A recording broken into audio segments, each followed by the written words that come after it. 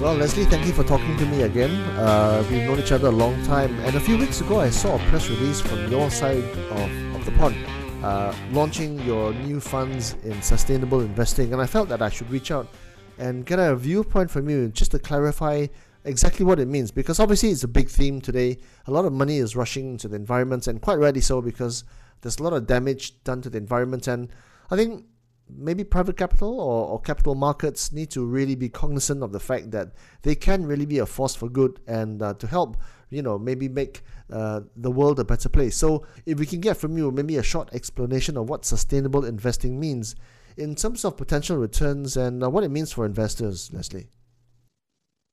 Okay, yeah. But firstly, thanks, Trung, for, catching up again. And yeah, sure. I think I'll try to address that point when it comes to sustainable investing and this whole new theme that people are very focused on right now.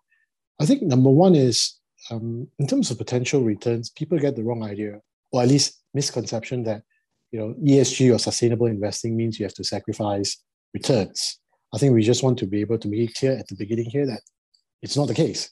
You can make money, at the same time, you can make a positive impact. So on top of just looking at your traditional business models, industry trends, earnings growth of a company, I think people start to look at how each individual company or their business is actually doing a better job or doing the right thing for environment, for society, and also providing the right governance when it comes to managing the whole business. So yeah, both financials and also such ESG-related measures are considered when we invest for investors in this fund. And at least from a headline viewpoint, Leslie, there seems to be some overlap between sustainable investing and Sharia investing, which both have, I guess, headline similarities in terms of ethics and basically trying to do right by each other. Can you clarify the difference between the two? Yeah, I think some would say Sharia is actually a subset of sustainable or ESG investment. But I think that, obvious thing is Sharia is actually faith-based. And I think the differences is that they tend to be more towards negative screening. So for example, we all know that, if you're Sharia investors, you don't invest in gaming, pork, anything to do with riba, interest-related businesses. So, people just avoid them. For sustainable investing, people not only look for positive impact, companies that make a difference, people also engage with the companies. They try to push these companies, to do more and to set them targets to hopefully achieve so that it can have a positive impact on ESG. Okay, environmental, social governance, right?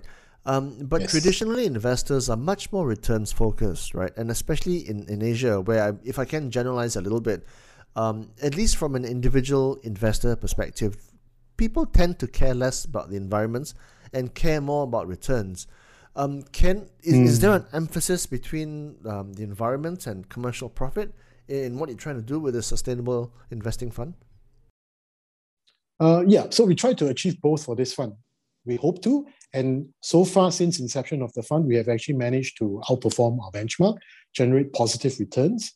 So I think if you look at numbers year to date, we are up about, let's say 18.5%, I think, versus benchmark about around 14 or 15%. So number one, we actually beat the benchmark.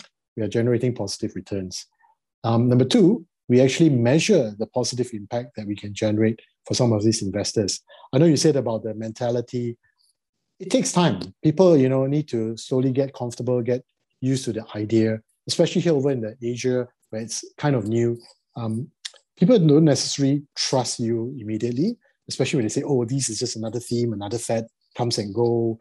Everyone says they want to do green, right? Everyone want to, better to the environment. So what's the difference? So in our case, we try to actually quantify and measure it. So to tell investors exactly, for every, let's say, 100,000 ringgit or $1 million US that you invest in, how many lives you're potentially saving from the vaccines that, people are getting, how many tons of materials are being recycled, how much carbon emission have been reduced because of these companies, because of their capital. Right? So I think once people get used to this, hopefully they'll be more open and it will be just part of normal investing eventually. So your fund is quite concentrated, I think, at most 40 positions at this point in time, and usually in developed markets, not emerging markets, right? So I also noticed that ESG funds, which fall within the benchmark, tend to trade at a premium. And when I look at some of the names here, Microsoft, Apple, Alphabet, tech names, clearly, PayPal is in there as well. Why is that? Why is it that ESG stocks tend to get that premium advantage? Partly because of also the growth in ESG mandates or funds over the last, call it 3 years or so. So there's a lot of money moving there. People are moving in, and that sort of creates a situation whereby tons of cash looking at limited assets. When I say limited assets, meaning assets that so-called fall under this ESG seed. So people move in, people like the team, they find that this is suitable for ESG. They will start to invest, and it pushes up, the price of the stock, and as a result, the valuation as well.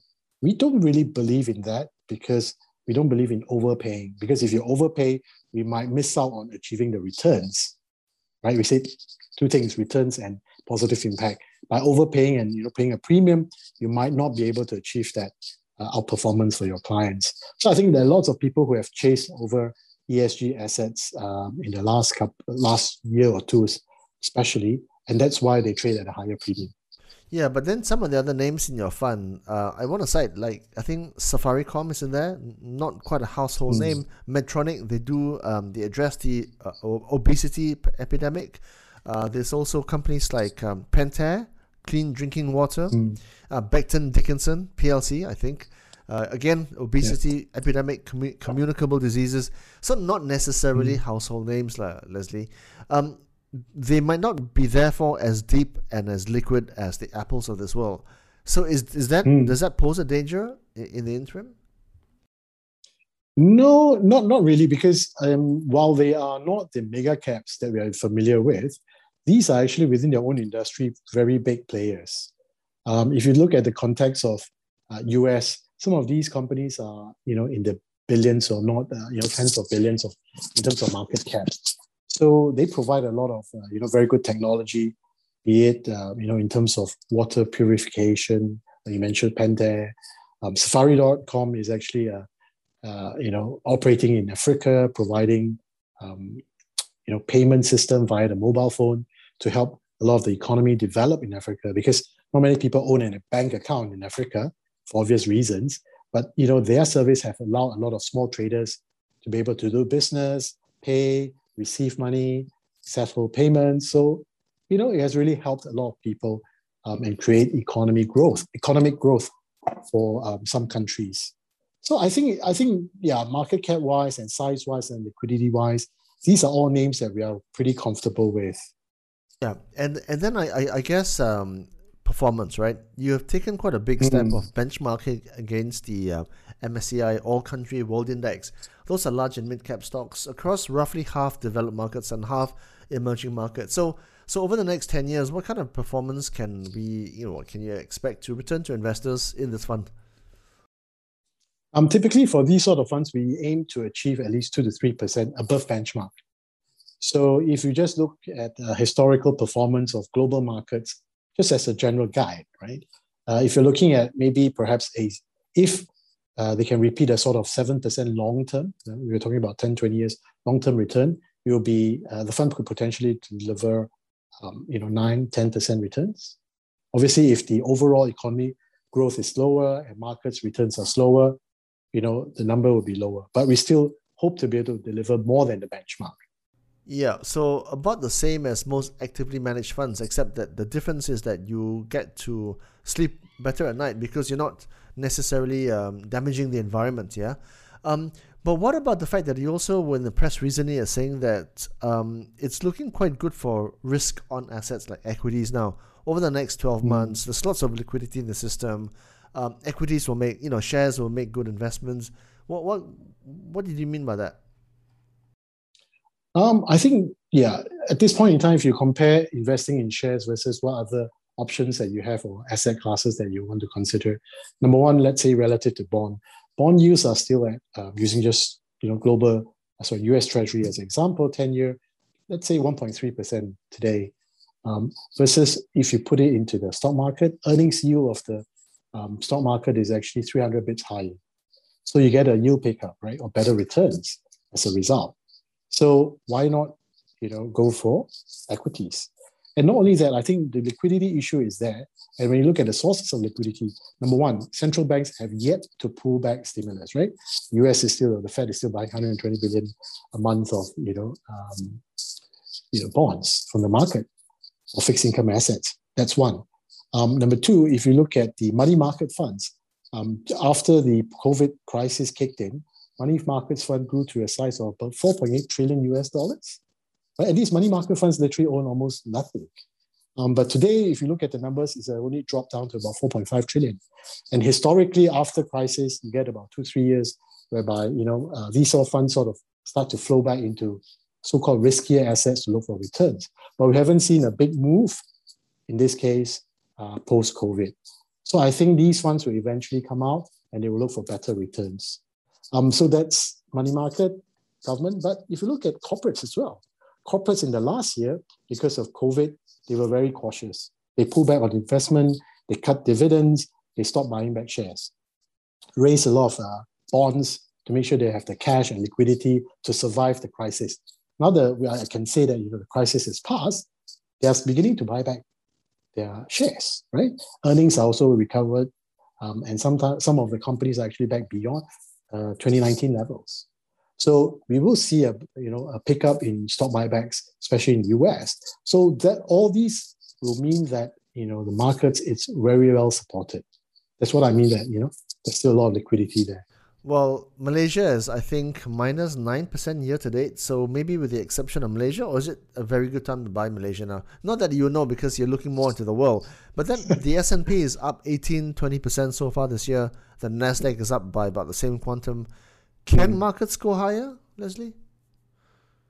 I think so. Back onto the point about liquidity. And I think the other part that is very important is as long as the economic growth continues, and the earnings momentum continues, markets can move higher. We believe so. The only issue is we are not saying that markets move one way, right, and one straight line up. Markets never move that way. So if you ask me that, are you worried about a pullback? I say, yeah, but in fact, I'll look at the pullback as being healthy.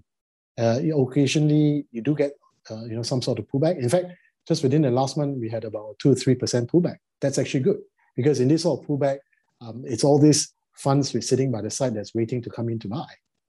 As long as your economy recovers or normalizes, people like to use all this industry jargon, and earnings can continue to grow.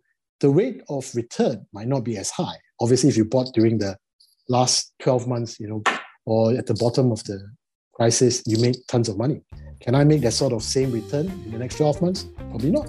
I can still generate positive returns. I think so. Well, thank you for talking to me. I guess we can revisit this conversation in 12 months' time and, to see how many trillions have washed into your funds, hoping to make a return and try and save the world at the same time. So thank you for talking to me and stay safe, Leslie. Take care of yourself. Yeah, thanks, Chuang. Stay safe. Take care.